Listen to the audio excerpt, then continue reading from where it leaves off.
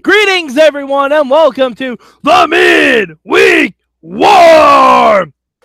It's me, Mad Mike, rolling solo to talk about NXT this week.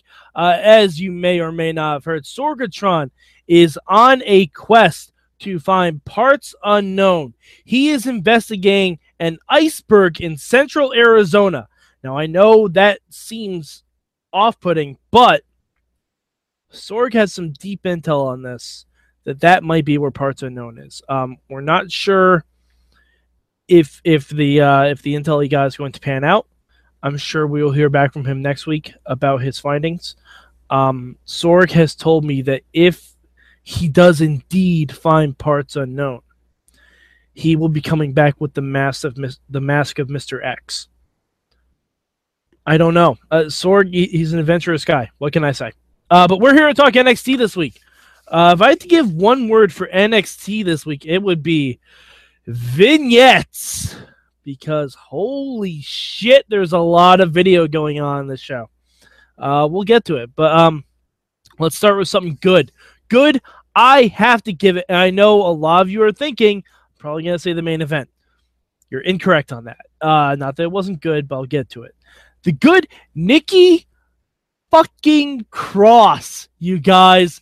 Nikki Cross is they did a segment where they showed Ember Moon not being available. They showed her, addressing her injury, all that stuff. And, it sucks. I would have loved to see that 4-way match, but this kind of plays into Ember Moon's storyline too, so it could be beneficial for her.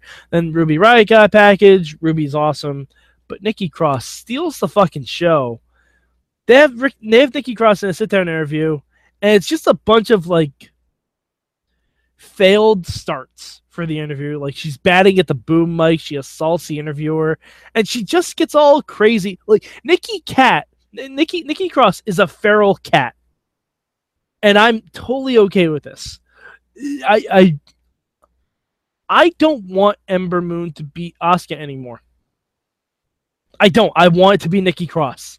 Far and away, Nikki Cross. Or if it's Ruby Riott and then we get a Ruby and Nikki proper feud, I'm okay with that too.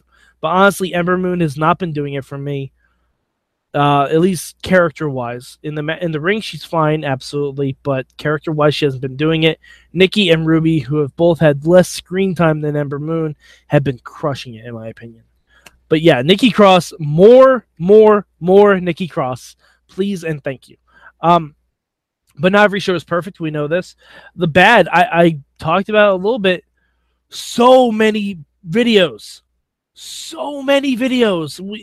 We had a video for Tyler Bate. We had a video for Pete Dunne. We had a video for Ruby Ross. We had a video for Nikki Cross. We had a video for Ember Moon. We had 2 videos about the songs for Takeover. God. Way too many video packages, guys. Way too many. And plus, if you're going to give us stuff about Pete Dunne and Tyler Bate, give us new material. Show us how Pete Dunne won and beat Trent Seven. Hell, show us that match. Why not show us that match? I'd love to see that match. But yeah, it wasn't the best. As far as my change this week, it has to do with the main event. The main event we had for the number 1 contendership, Roderick Strong against Hideo Itami. Great match. Really hard hitting. I was worried for Hideo a little bit during some of these spots because he's been rather injury prone, but it was still a really good match. My change, I would have put Bobby Roode on commentary because as much as I like the match, I have no reason to really still care about either one of these guys. Yes, the video package they did with Roderick Strong was very good. I liked it. But it doesn't translate, as I said last week, it doesn't really translate well to an in-ring scenario. Bobby Roode is probably the best promo guy in NXT. If you want someone to care about this, put Bobby Roode on commentary, have him put over both guys while putting them down because he's Bobby Roode. He can do that. He's very good at it. I would have loved to see that, and it would have made me care a little bit more about who was going to win this. Like if Bobby Roode seemed a little antsy that Hideo Itami was getting the upper hand, great. If Bobby Roode seemed a little antsy that Roderick Strong was getting the upper hand, great. That's what I want to hear. I want to hear Bobby Roode has a little bit of fear of either of these guys, because it's been a long time since that GTS on Bobby Roode. I don't even remember when it happened. He hasn't been on NXT in a while.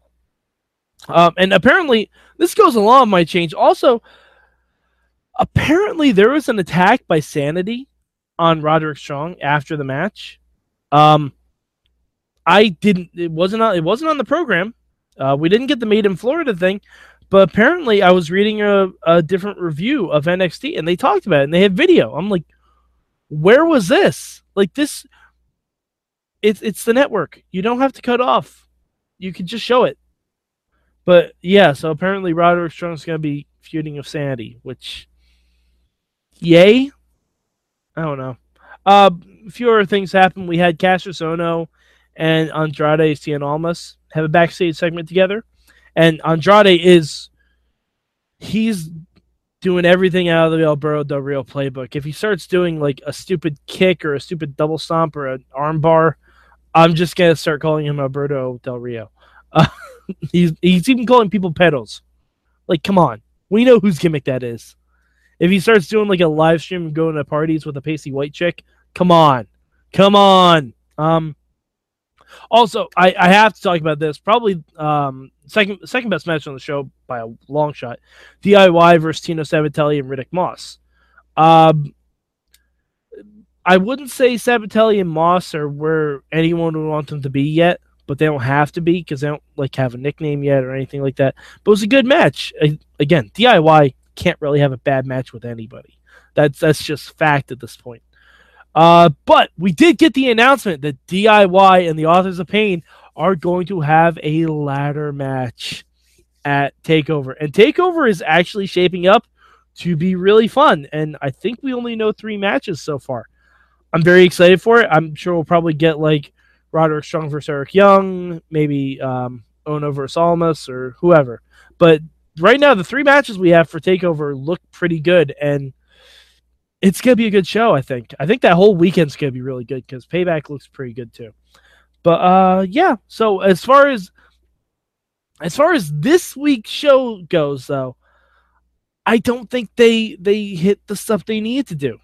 If the thing I was most excited about was a Nikki Cross interview segment, you kind of messed up a little bit. So NXT is getting number 3 this week. Yeah, number 3. And that's real. If you want to know why it's not number 2 like it normally is, go check out the Midweek War Impact review, where I play a little game called #MakeImpactFake. But yeah, you can go over and check that out too. Yeah, so I think that's pretty much it this week. Again, there are a lot of video packages on NXT, so hopefully that doesn't become a trend, and next week we get a little bit more in-ring action. But yeah, if you want to look for me on Twitter, it's at MadMike4883. You can also look up at Mayhem Show with the hashtag MM. Find when I live tweet shows. I live tweet Impact every week. Sometimes I get to NXT and 205 when I can. But before we go, did you guys know you can email me? You can email the Midweek War, goodtimes@WrestlingMayhemShow.com. Yeah, you can email us. We will we'll read your stuff on the air. Like, I'm bringing up an email right now because I didn't want to switch screens. But we got an email from Brandon, and he went to an NXT house show down around by him, which is pretty awesome. Let's see, the matches he got: Ruby Riott and Aaliyah versus Billie Kay and Peyton Royce. That sounds like fun. I'd like to see Ruby Riott team with Aaliyah. I think they might help bring something out of her. Dylan Miley, yes. Big Dylan Miley was on his show. Let's see. Oh, it was a squash match. But yeah, Dylan Miley. I hope we get to see him again on NXT soon. We had No Way Jose versus Killian Dane, which is weird because we haven't seen No Way Jose on TV in a while. Let's see. It doesn't look like that they've changed No Way Jose's gimmick based on his report at all. DIY came out after Eric Young made an open challenge. Oh, it turned into a big old tag match and a bunch of big brawl stuff. Looks like a lot of fun. Let's see. Ty Dillinger was there against Patrick Clark. Shocker, Ty won. He said Sonya versus Asuka for the women's title. Not sure who Sonya is. I think she was one of the girls in the Battle Royal last week. So that's good that Asuka's kind of working with some of the other women in division.